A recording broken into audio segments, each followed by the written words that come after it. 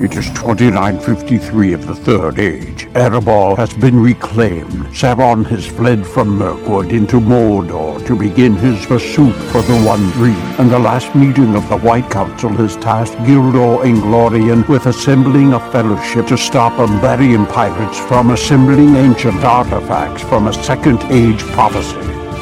Join the players of this Adventures of Middle-earth Dungeons & Dragons campaign as they unravel the mysteries of the prophecy. Welcome to Arda in Part 1 of the Inglorian Bastards trilogy, Search for Tol Arasea. All right, welcome everybody to episode 38 of the Inglorian Bastards campaign. With us today, we have Jerry Snook, the community manager from Standing Stone Games, and Chris Pearson, the lead world builder and lore coordinator, also from Standing Stone Games. So welcome to the podcast.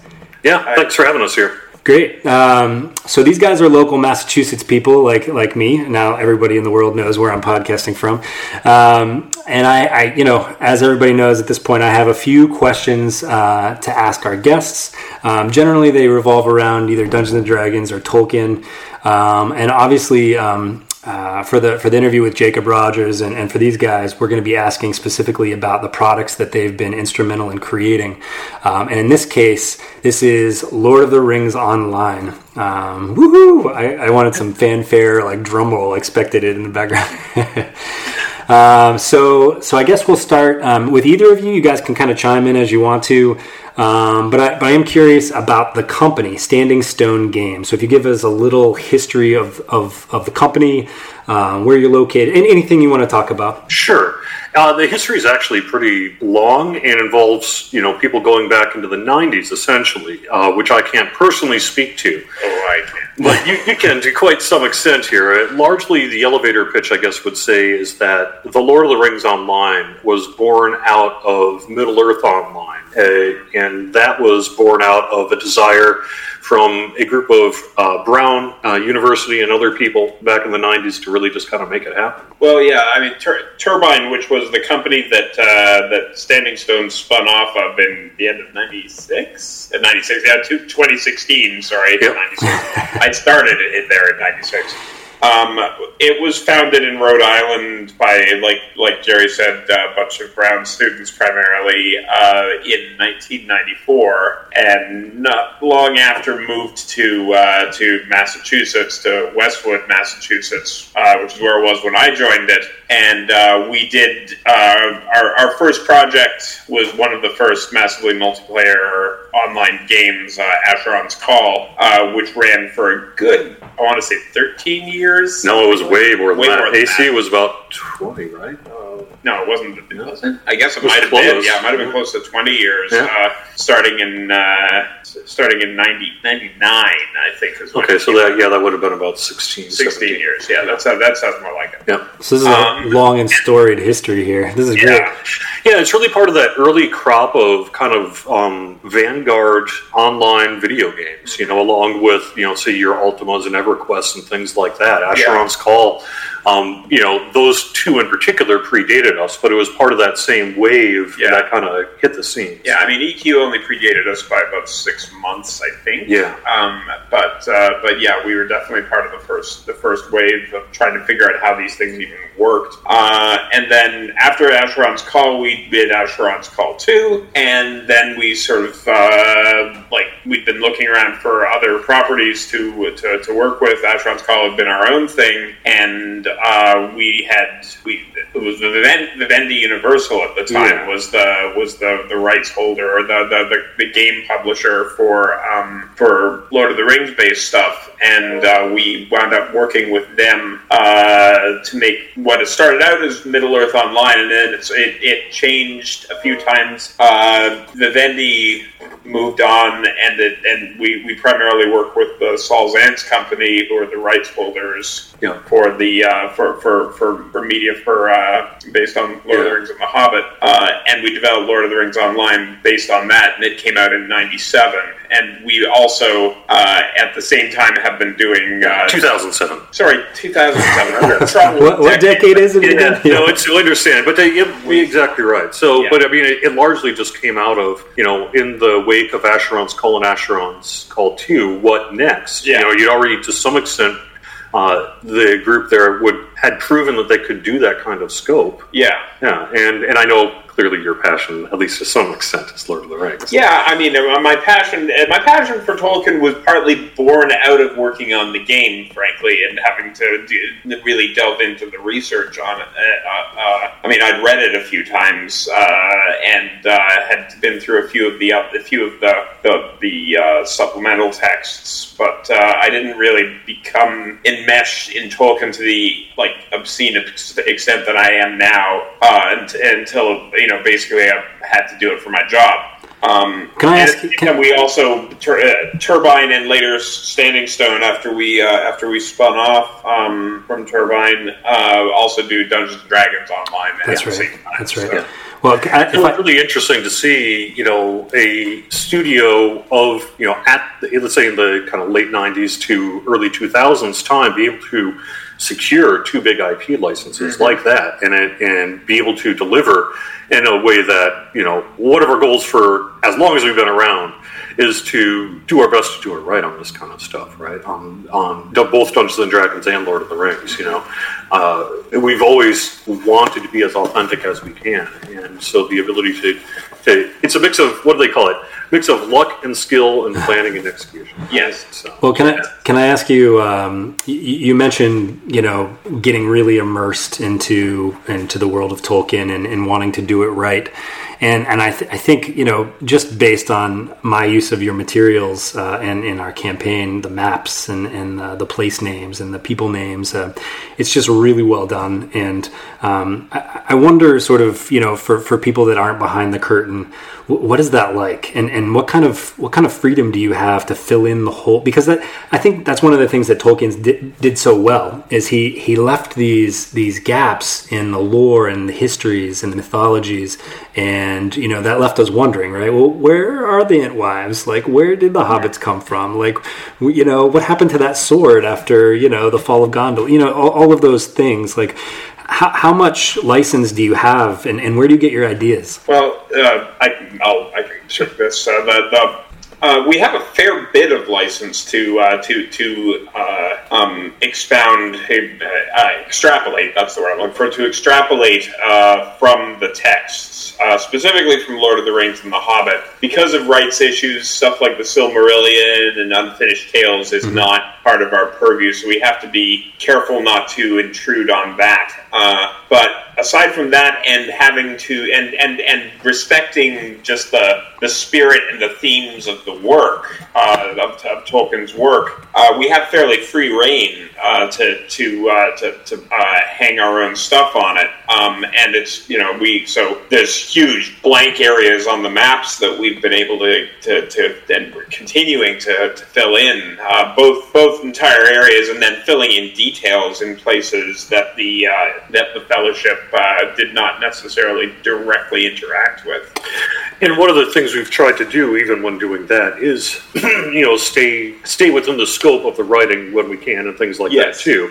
So you don't see all of a sudden pink elephants and things like that you might see. I only bring that up because we, even though we are in some ways charting our own course, we also make sure that the players are experiencing kind of the core story, maybe not as you're not playing Aragorn, you're not playing Gandalf, but you're experiencing the events with your own character, just not directly standing next to these people for the most part. Yeah, we should definitely try to bump up against the books and the characters and locations from the books wherever we can.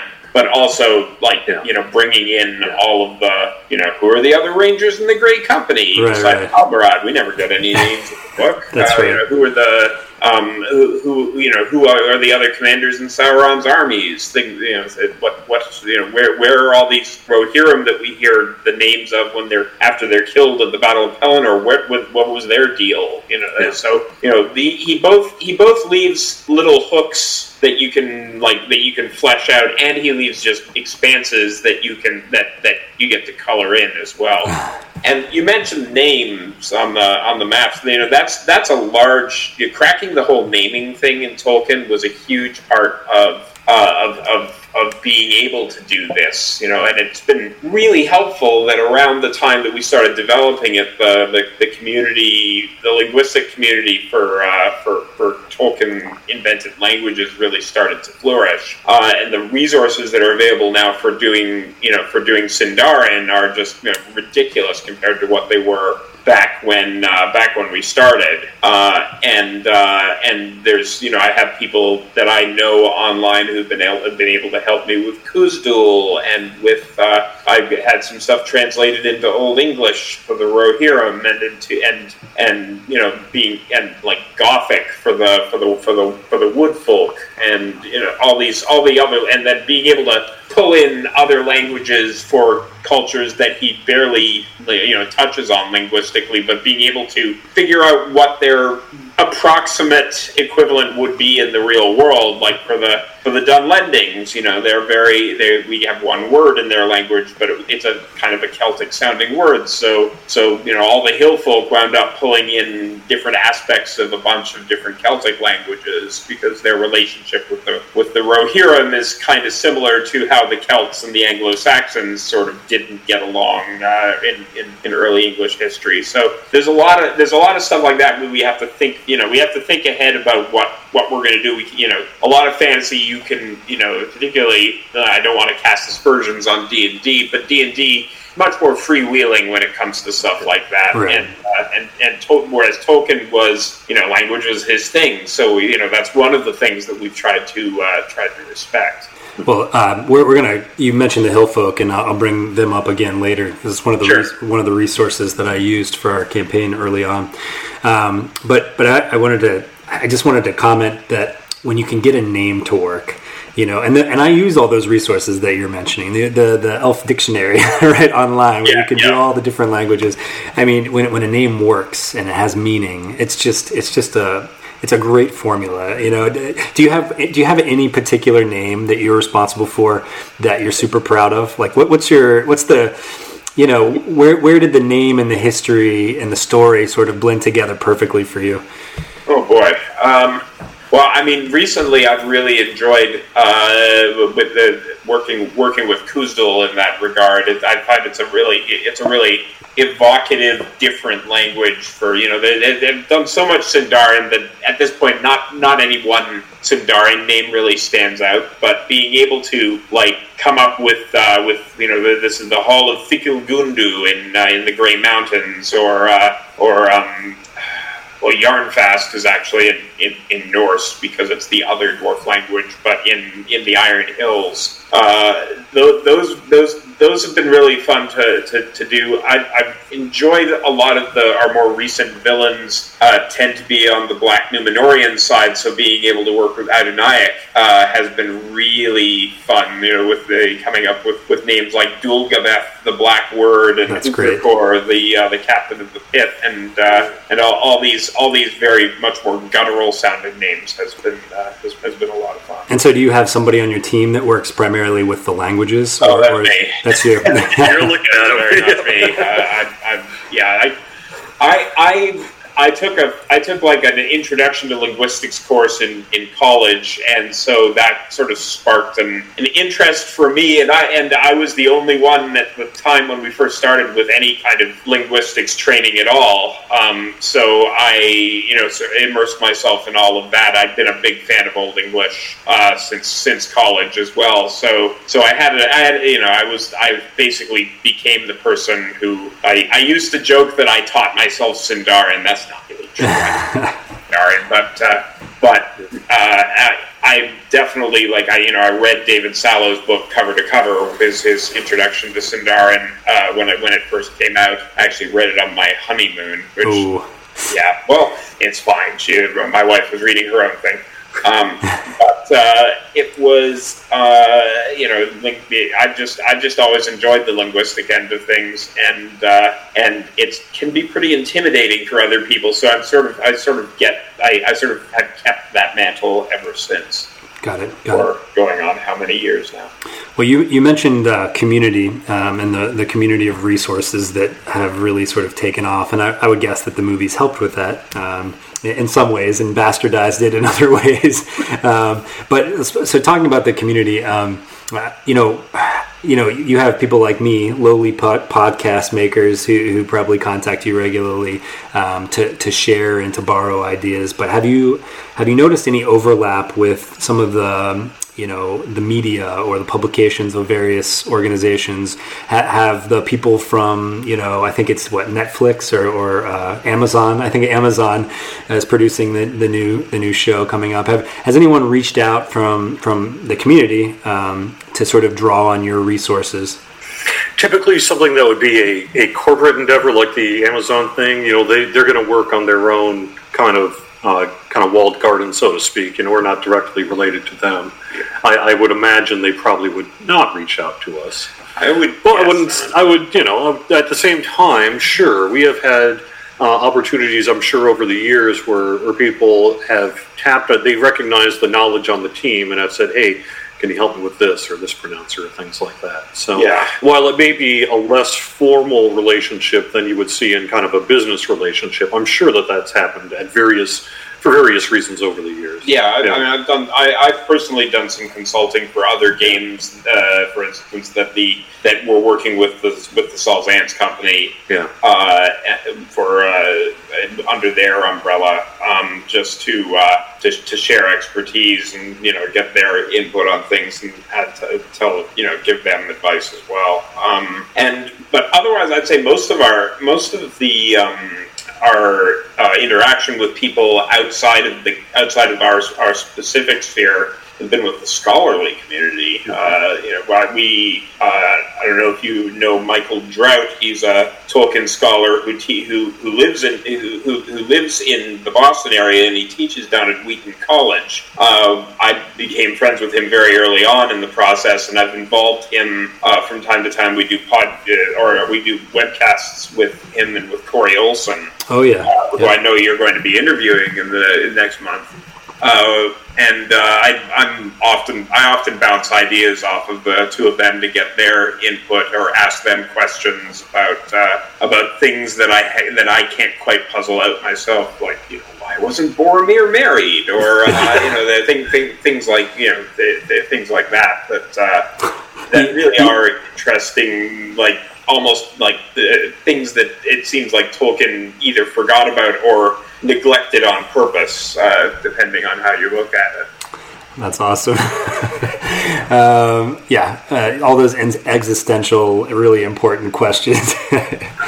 All right, so let's move back to talking about Lord of the Rings Online, and if you could, give kind of a high level description of what gameplay is like, and maybe what the plot is, or the overarching goal for the people who might be looking to experience the game.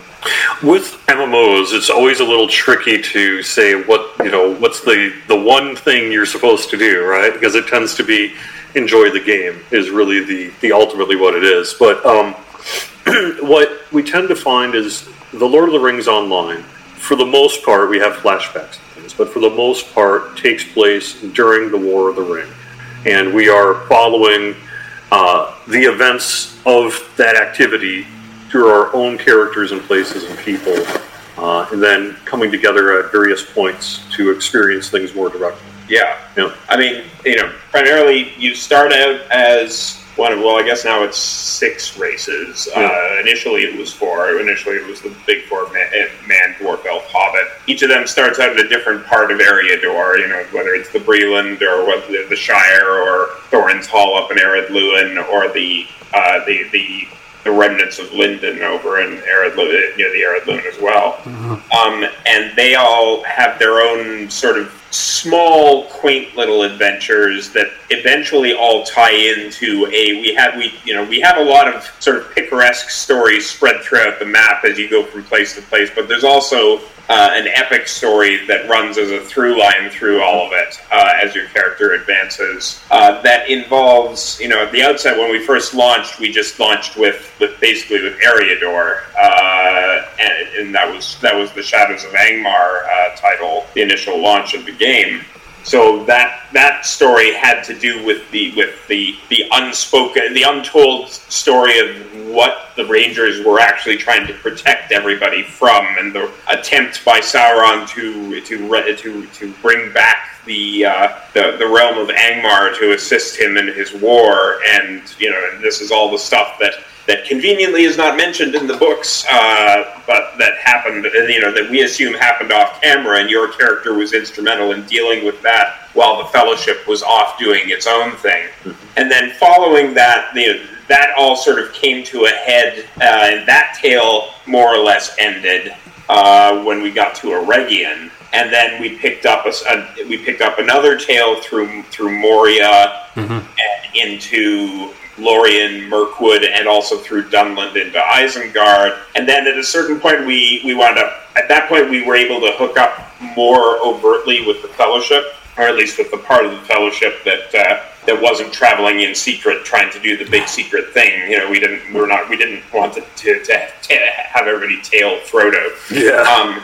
Nobody wants to tail Frodo, no. Yeah, but we, there's a lot more opportunity to hook up with the Aragorn, Gandalf, other hobbits, all of them, as they moved through Rohan and then through Gondor and all the way to Mordor. And so the story at that point sort of was working in whereas the first few couple portions of the story were much more.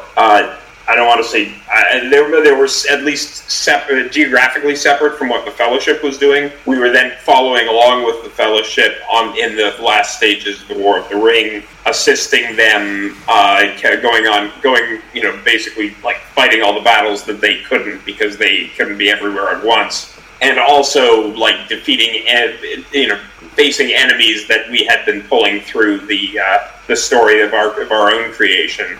It's worth noting, for those who maybe are less familiar with the Lord of the Rings Online, is that the game did launch in 2007, and it's now 2019, so we've had 12 years of active development on world building in the landscape, and so as such, it's a bit of a maybe marketing phrase, but when we say explore Middle Earth, we really do take that pretty darn seriously. Well, yeah, and there's a ton to see. Yeah, we just hit a big milestone where when we launched the Vales of Anduin, where I could now say you can, with one point when you actually have to teleport between different sections of the world, you can essentially walk the length of the River Anduin from Carrick to the sea. Yeah, I never thought we'd get that far, but we, and as we add new sections to the game, we get to push the story forward. Now we're into the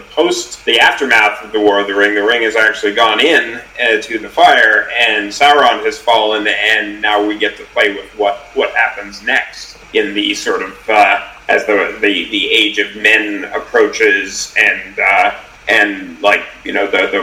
remnants of Sauron's armies are all fighting one another for dominance of the scraps, and other forces, stuff has happened in the east, and we have all sorts of plans for stuff in the future. We get to look at what's going on with the dwarves up in Rovanian, and just recently really bring the Beornings into it, and continuing to push the story forward into as things sort of move toward the Fourth Age. Well, that's great, and it's interesting, being that you're the sort of the second company that I've interviewed, how different companies sort of take different approaches and different entry points into the world. Cubicle 7, at least with their 5e stuff, came about it the other way. They started in Wilderland, right? And sort of worked their way around the other way.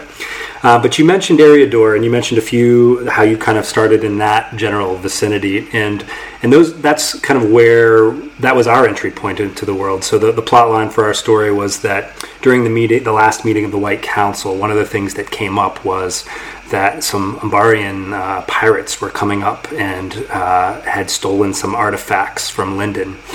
And it was they tasked Gildor and Glorian, which is where we get the Inglorian Bastards title, with assembling people, and some of the wizards were involved with this as well.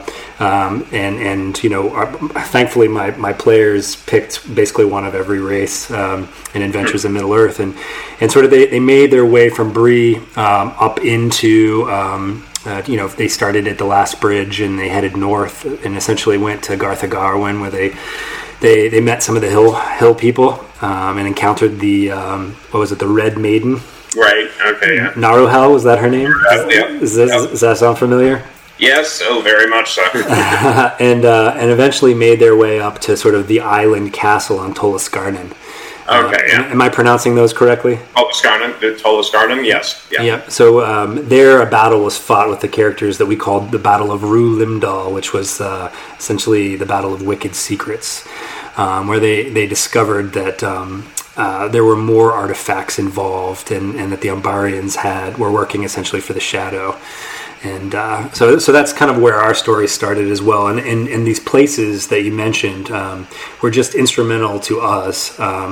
Eriador's End, they had to decide between the Bitter Stairs and Eriador's End, and they ended up sort of trailing the Umbarian pirates through the mountains. And don't climb stairs. No, they're dragons, right? There's dragons there. So yeah, I just wanted to mention those. Anything that you want to tell us about those places, or anything to add about sort of Eriador? Well, I mean, Garthagarwin was an interesting thing because that was literally born out of someone had an idea that we should do a red swamp. And I can't remember. It was a producer on the game. I couldn't tell you who at this point because it was so many years ago. And so that was that was one of our first real pushes into stuff that Tolkien probably didn't consider putting a red swamp in the Lowlands. Let's be honest. But it gave us an interesting environment and the possibility of bringing in a River Maiden who'd gone bad, and gave us sort of a way to distinguish our version of Middle Earth early on. And the Blood Swamp turned out to be a pretty effectively creepy area. It's a great idea. It definitely established a lot of stuff that we've moved forward with, particularly the notion of there being other River Maidens, and some of them are friendly and some of them aren't, and we've brought that we brought that down into Gondar with the Five Sisters of Lebanon, and into other parts of the world as well. So, a question about that, and then we'll move on. I know you guys probably have to go soon, but so you mentioned now that there are 6 races, and you've expanded that over the years. One of the things that we did for our campaign was sort of borrow, like you did with the River Maidens, borrow on Tolkien's lore, and I created a race called the Avathari, which were creatures of, so if you think of Ungoliant, who came from Avathar over in Aman, right, in the mountains, the shadowy region. The idea came to me that that Ungoliant probably wasn't the only one around, right? Right. Yeah. And that there were probably other shadow creatures who probably weren't as far gone as Ungoliant, right? As in terms of evil and greatness. And so, is there any thought about opening some kind of Avathari-like or River Maiden-like Maiar type, character race?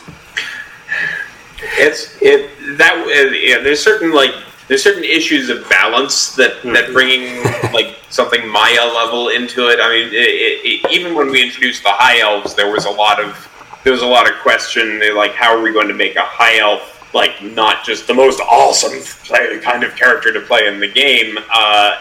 And for something like Maiar, I feel like that might be a little bit far to take it for players, for player characters. Agreed. It's like trying to play an Adventures in Middle Earth campaign with like wizards, right? Like it just doesn't really work. But I mean, as an NPC thing, we've definitely done a bunch of I'd say the equivalent. Maybe I'm not. Assuming I'm interpreting the Avathari correctly, our nameless in the game are they're sort of a catch-all of creatures of great power and unknown origin that like the ones that gnaw the bones of the earth that Gandalf sees when he's down after he falls off the Bridge of Pesach Doom. So we have a bit of that, and we have other races like the Gorzul, who are servants of Sauron, that basically the Black Numenorians that he pulled into his the mouth of Sauron that he pulled into his power post Nazgul. But as far as I'd say something like that would have some gameplay difficulties. Also, if they're primarily an evil race. Yeah, that's the point I was going to bring up. Is that although we do allow players to engage in that kind of gameplay in our PvMP side, for example, you can play as a warg and that kind of thing. For the larger PvE environment, you're heroes. And we do not generally have an alternate dark timeline or something like that. And I even for something like PvMP, I would be leery of adding something like that to the creep to the MP side of the PvMP, just because it would throw the balance of all of that out of whack and make a lot of people upset, justifiably. Yeah. Okay. Well, so last question for you: is there anything that you're excited about? Anything that Standing Stone is going to come out? Any new releases or anything that's recently come out that you could tell us about? Well, you heard Chris talk about the Veils of Anduin, which got released within the last couple of months here, and that was a pretty big effort on our part to. It was a lot of content. I don't know what's the right word. We are turning our attention later on this year to our next expansion. Our previous expansion was the Mordor expansion, and that came out in, if I'm doing my math right, 2017? That sounds right. So this will be our next big expansion, and we're going to Minas Morgul. And some related things, I think, as well. We can't really talk a lot about that. No, but I'm super excited about it. But yes. We're doing all sorts of interesting story stuff set out there, and just being able to flesh out. I mean, I'm right now back at my desk. I'm just across the river from Minas Morgul, doing some work on stuff I can't tell you about over there. But just being able to flesh that out. We've really only seen Minas Morgul from a distance ever, both in the books and the movies and in our game. We've seen it from the other side of the bridge across the Morgulwyn, but we've never really been inside before. So that's fun. That's fun to figure out, and it's fun because I built Minas Tirith. I was the one who built Minas Tirith back. Was that 4 years ago? I don't even remember anymore. And so to be able to do Minas Morgul now to sort of bookend that. Actually, I think I have the bookends. That's been a lot of fun. And we're going to be saying more about that later, probably late-ish summer, I would think, something like that. And you can find out more information about that by following us on social media. And so what would that be? How do we follow you? It'll be like twitter.com/Lotro, facebook.com/Lotro. In other words, you can just go to LOTRO, Lotro.com. Awesome. Well, guys, I want to thank you so much for taking the time to do this today. Good luck to everything that you're working on. Great. Thank you so much. All right. Though this marks the end of the episode, the road goes ever on. Until next time, join us at longwinded.one and consider giving us a review on Apple Music, Spotify, or really whichever platform you choose.